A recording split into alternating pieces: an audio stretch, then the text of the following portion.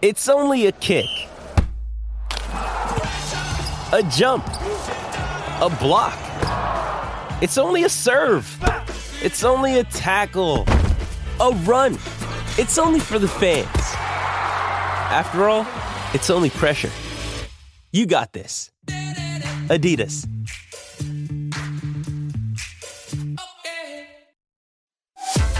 On Giddy Up, it's time for the Midweek Masterclass with the Mailbag team.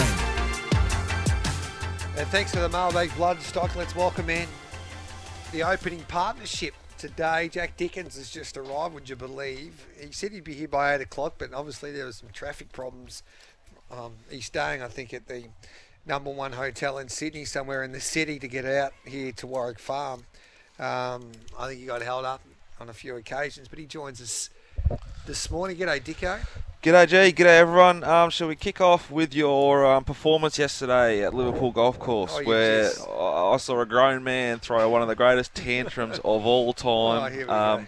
Look, sometimes in life I look to Gareth as a bit of a mentor, a bit of a leader, someone I can sort of get behind. And yesterday, well, the reverse of that happened. I had to sit him down, I had to give him a big chat. Like, he was my star player, and he was just not delivering anything, and he was starting to affect the vibe of the whole group. And I had to sit you down and have a really firm chat. But full credit to you, G, because you responded. Unbelievable. Dicko giving life advice. That means you really have to start soul searching in life. As Shane Curlio joins us. Hello to you, Shane. Good morning, Gareth. How are you feeling, first of all? We've seen you in hospital. You've been doing it tough. Are you okay? Gareth, there's no amount of pain that I can endure that would be worse than putting up with Dicko and crew at Inglis Sales for a week. So I'm going very well. Thank you for asking. This is for Inglis, Australia's leading thoroughbred auctioneer, and Mark Roden joins us. And Mark, it wouldn't be without a visit. Would it be the same without visiting Sydney and New South Wales without it raining? And as I speak here at Warwick Farm, it's starting to rain. Hello to you. Hello to you, Gareth. Yeah, not entirely surprised to hear that. Whenever there's good racing on in Sydney, I suppose rain's just around the corner. So, Curly, you played golf a few times with Jack. It was basically they started to play for a little bit of money, so I decided just to not pull myself up here, but I was just making sure that, my handicap was pushed back to 4 a hole, not 3, and it seemed to work pretty well. Well, this would be a great segment for handicap rorting, because you two would be two of the best at it. And sometimes Gareth, I saw your swing. I saw you drive one on Instagram that you got a horrible swing. Yeah, I do actually. And golf is the most frustrating game. Yeah, I get great value for money, Gareth. So if it's $60 a round, I make sure I get 100, 120 shots to try and get me money. Well, Mick Gadden paid for everything because I think he's a pro. And Liverpool Golf Club, I highly recommend you get there. It's a terrific golf club, but it's got a lot of water and a lot of sand. I lost about 15 golf balls on the first 9. 15. And when you don't look for them, you're not going to find them. As a rule. They just evaporated somewhere. And they were like good golf balls, like the Tiger Wood Nike golf balls, the Tilt. Is it Tilt? Yeah. Titleist. Pro V1s. Yeah, Pro V1s. And I nearly snapped a 4-iron, but I actually had to count to 10 a few times. But it's a frustrating game. Anyway, what are we doing, Mark Roden, at Randwick on the Kensington track, first of all? We're playing a very straight bat, to be honest with you, Gareth. I've struggled to find a way through this meeting, and it's not only because I had too much to drink watching the Super Bowl yesterday, but okay. I'm pretty much in agreement with the market on a lot of the favourites. I found one race I can, attack's not the right word, have a bet in at this stage. Yep. It is race 4, I think. Yes, it's race 4, the 1,000-metre race. I think there's going to be a good speed here. The likes of Washington Towers and Distillate, maybe one or two others, are going to run them along here.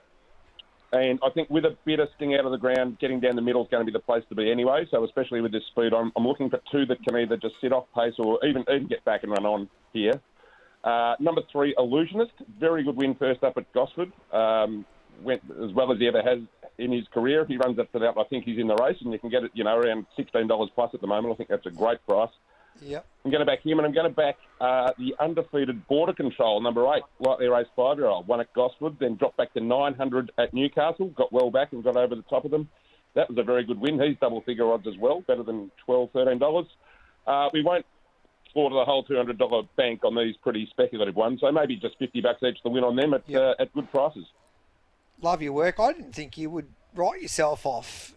Obviously, you drank responsibly there, Mark Roden, but I thought you were the responsible one of the midweek masterclass team, thanks to the mailbag. And I met one of your counterparts the other day, Rob. Scurry. What's his last name? Rob Scurry. Rob Scurry. The horse whisperer. And he is a different cat, Mark. Yeah, well, no response. Yeah. I guess that says it all. Shane, he sort of makes you look normal. Yeah. Sorry, I'm still coming to grips with Mark Roden's comment about the 1,000-metre race and expects to be paced on. He must have obliterated himself yesterday. That's a very good point. But I did ask Scurry because I got a lot of time for him, and I find him a fascinating character, especially with the way that he goes about his betting and analysing races, etc., by looking at the horses in the mounting yard. And I said to Scurry, I said, mate, who would be if I gave you $100,000 and you needed to survive for a year on the punt, who would you trust to follow their staking plan and the units betting with the mailbag team? And do you want me to give his analysis? Yeah. Yeah. I don't even know what you're talking Dicko wouldn't know. Like, Dicko was the first one he put a line through because he's too inconsistent with his mental capacity. You back too many short price favourites, Curlio. He said. He just said like, and this is. He obviously his own doesn't. words. He obviously doesn't follow my step, then, Gareth. No, that's what I was thinking. Mark Roden. Sometimes he gets frustrated with your speed maps, but he appreciates them at the same time. And Peter Anthony has one clear. If that's the case. That's easy fix. Yeah, Look at you just tearing apart the mailbag on live radio. To tell you the truth, I only made that up, Mark, because he didn't say anything about you, but I just wanted to. So I better take that back. And then Pete Anthony was his favourite because it's like Pete Anthony is his type of punter because he does the half units type of exercises. They're cut from the same cloth, Pistol and Scurry. Yeah, I think so. What did you make of that, Curlio? Yeah, I'll be losing a lot of sleep over that. What planet was Scurry on when he was giving you that assessment? Was this under the tree? I think it was. Scurry's. I thought Manning Yard was just the final piece of the puzzle. Didn't have a lot of impact before I joined the mailbag and watched Scurry consistently win and don't do form. Just watch them in the ring, in the parade ring. It's really brief. To be brutally honest, I think, and I have to take that back, Mark, because I never thought it would upset you that much, but he didn't say it. But he does really rely on your speed maps at the end of the day. So I think he just to tell you the truth, I think because picking horses in the mounting yard, I think can sometimes be a bit of a bluff. But I honestly think he just uses you guys for your intel. Yeah, but he genuinely does not care, hates the racing narrative. He doesn't pay any attention to any broadcasting. He wears headphones in the mounting yard so he can't hear whoever's talking. Yeah. All he does is look at the listen to ponies, eyes on ponies, then he checks Mark's maps, and if it all lines up, he has a bet. I find him a fascinating character, and I like him, Mark. How do you find him? Yeah, I was dealing with him very closely every race day for about 18 months, and it's sort of like what Curl said. It opened my eyes. I was the same. I thought, the yard was valuable, but I personally didn't see how you could just use that approach and win. But, I mean, we've straightened him up in some other ways, maps being probably the key one. Yes. Well, straighten him up's probably putting it a bit strongly. That's fair. But, no, what he does just works. It just works consistently. He's been on a winning run for a couple of years now. It's not a fluke. And that's why it's a travesty that Bella Anderson's being made redundant there on racing.com, Curlio. Yeah, that was a surprise. I don't really have much comment there on that one, Gareth, but I will say that if Mark Roden's no longer doing maps for Rob after your quit, there's a vacancy there. He might be able to do them for Wayne Hawkes. You could ask Wayne O next time he's on. He needs someone to do his speed maps. I know that he loves them. Yeah, it is. That'd be a waste of money, according to Wayne. He wants his jockeys to ride the field. Ride the field. Yeah. Now, Pikey. tell me about. I'd love to get your comment as well. This is a midweek masterclass. I know the news isn't far away, but this is a little fun this morning, which is rare these days with you guys. You're a little bit too serious. John Kissick. Now, what did you make of his performance there on Saturday at Toowoomba? Oh, my God. The Toowoomba winning post has claimed a few victims over the years, Gareth, of people misjudging the winning post. Like, number one, it's your job, you moron. Like, ride your horse out through the line. Like, that's number one I would have thought. If it's the first time you've ridden at a track, sort of have a look where the winning post is. That's probably another bit of advice I could give. But you can't listen to blokes who don't ride horses for advice. How dare we have an opinion? The third one is commiserations to a couple of blokes that I know that own the horse and had large bets on it and thought they'd got the cash. Well, he did apologise. Oh, all good. Play off. He copped 30 days or something and apologised. So, So off we go. No, it'll happen again. Gary Hill Jr. did that to one of my horses one day, and I said, I'm going to sue you, Junior. And he goes, good, try it. He goes, I got no money. And Junior, that was an honest mistake, and he's the world's best driver, I think. Well, probably along with Dexter Dunn. He's made a few honest mistakes, yeah. Yes, he has. Splinters, Gareth Hall. We all make mistakes in life, and you've made plenty over the journey. Now, where are we racing tomorrow, Curlio? At the racetrack. Yes, at Doomben. Doomben. At Doomben. Yep. Where do we start with your specials? Yeah, I've got one at Doomben I like, and I sort of don't mind one at Mackay today, but we'll start with Doomben first. We race one. I like the trial of number one. I think it's pronounced Tassane. I think so. I don't know. Yep. Barry B. Lockwood trains Jay Orman. This horse bled both nostrils in defeat last start when it ran second. Has come back and trialled. So I think I'm not sure if we've got any data to back this up, Gareth, but you may have heard there's an old horseman's tale that the best time to back him is first up after a bleed, and it's the last time you back him. It was a strong trial. Jay Orman does go on, which is a really good push because James is dominating up here currently, and he gets the pick of a few stables at the moment, so that's a good lead.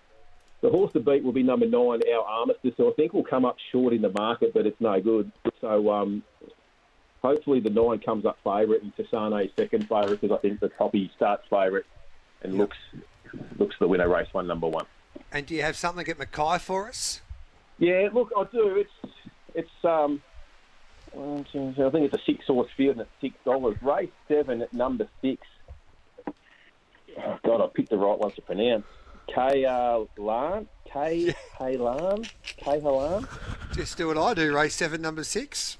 Race 7, number 6. Now it was first up off a spell. For Lyle Wright, who's only just had it the 2 runs, gave it 1 run when he got it off the previous trainer, did naught, then had a spell.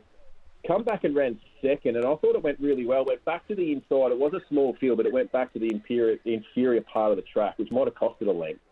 Yeah. So I'd say, looking at that effort and looking at the clock, I think Lyle might have improved this horse a bit. Now it'll go around with 56.5 kilos on speed and sort of stalking Yulong Sovereign, who'll lump to 62.5.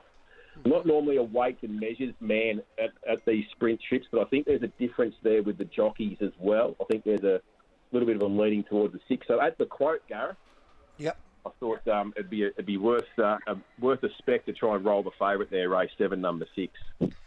Beautiful, Curlio. Huey Fitzpatrick, our digital manager, just texts through and he says, I'll be writing that article on the jockey after Shane's comments, if that's okay. I said, go ahead. Yeah, that's perfectly fine. I think he's left town anyway. Johnny Kissick moved back to Canberra after that, so I'll be pretty safe. All right, I'm sure he's a good man. He did apologise. Don't worry. I'm not saying. It's something that happens regularly at Toowoomba. Yeah, good on you, Mark Roden. Enjoy your day recovering from your hangover. Will do, Gareth. Thank you, as always. Go easy on the vapes. And it wasn't Scurry did not say that. I made that up. I don't usually No, make that's up all- stuff, that's but all I right. made it up. So Oh, there's a lie. don't get upset with him. Good on you, mate. Mark's a right. massive man too. Like, you don't want him. No. I'd be intimidated by him if he was getting his chest out Yeah. sort of at you. I've got to take the news, and then Peter Anthony will join us. He's got a couple of winners at Belmont for us, I think, on a Sneaky Wednesday. Pete. Nice Well- tune early on. Yes, this is Giddy Up live from the Riverside Stables, or the Riverside Complex here for day 3 of the Classic Sales. And Peter Anthony, Rob Scurry's favourite mailbag member, joins us now. G'day, Pete. I've got no idea what's going on, but g'day to you, Gareth. Where are we racing? Is it Ascot or Belmont tomorrow? It's Rebecca. Ascot Wednesday, Belmont Thursday, which is the Transferred Bunbury meeting. Yes. So, yeah, a little bit of HQ action. All right, then. So tomorrow at Ascot, do you like this card? There is, 8 races to pick from? Yeah, there's plenty of trials that I've been working through. So I've only really finished one race so far, Gareth. So I've only got one bet for you. Well, hopefully it's a bet anyway. Every chance it goes up under the odds because it's race 3, number 4, Fluoro Neuro. Goes from Martin Allen's stables to Grant and Alana Williams. Pike's on board. It's trialled really well. It probably doesn't have to improve to be winning this race unless one of these first starters is particularly talented. Look, a few of them are showing some ability at the trials, but winning on debut is another situation altogether. But Fluoro Neuro from gate 3 puts himself into the race. Look, I'd be really happy if I could get $3 plus. I'm not sure I'll get it, but that's what I'm hoping for. So Grant Williams, William Pike. I think Grant Williams is really, along with Alana Williams, starting to really knuckle down and have success now, aren't they? Yeah, They're well, I kicking guess plenty of goals. it's a hard ask when you've gone from, training Ferraris to all of a sudden beat up Hyundai guesses. So, yes, look, they've done as good as they could do with some of the cattle they've got, but we've seen some of their better horses like Alpacina and so forth. I mean, they're still the most capable trainers in WA. Well, they must have been taking the Ferrari motor out of Western Empire anyway and put the Datsun motor into him. Oh dear. Yeah, good on you, Pete. Thanks for that. All right, go well, Gareth. You're a good man, Pete. Now, what are you doing at Sandown quickly, Dicko? Have you got a staking plan for us? One bet. Yes. Race 3, number 5, Arctic Fairy. Okay. Arctic Fairy, race 3, horse number 5, GB. No, that's race 5, number 3. Race 3, the 5, Arctic Fairy. Yes, Matty Allerton and Blake Sheehan. That's a good combination. Matty Allerton is really starting to kick plenty of goals I think now. he needs to kick a few goals, and he might do it tomorrow. I think this horse will roll forward off some good trials, good form references. I think it's thereabouts. I think Greece is vulnerable and creates a big opportunity here. All right, good on you, Dicko. Don't go anywhere. I think you'll be joining us more after 10 o'clock, but we need to take a break. We're talking a little bit of harness racing as we face the breeze. There's a big carnival in New South Wales starting Face the on breeze, Saturday. because they're like. Face the breeze is like the spot outside the leader. What's the chair? Ross always talks about the chair. Breeze. That's facing the breeze. Into the Trainer. chair. Yeah, Anthony Butler join me straight after this. This is Giddy Up live from the Riverside Complex here for day 3 of the English Classic Sales.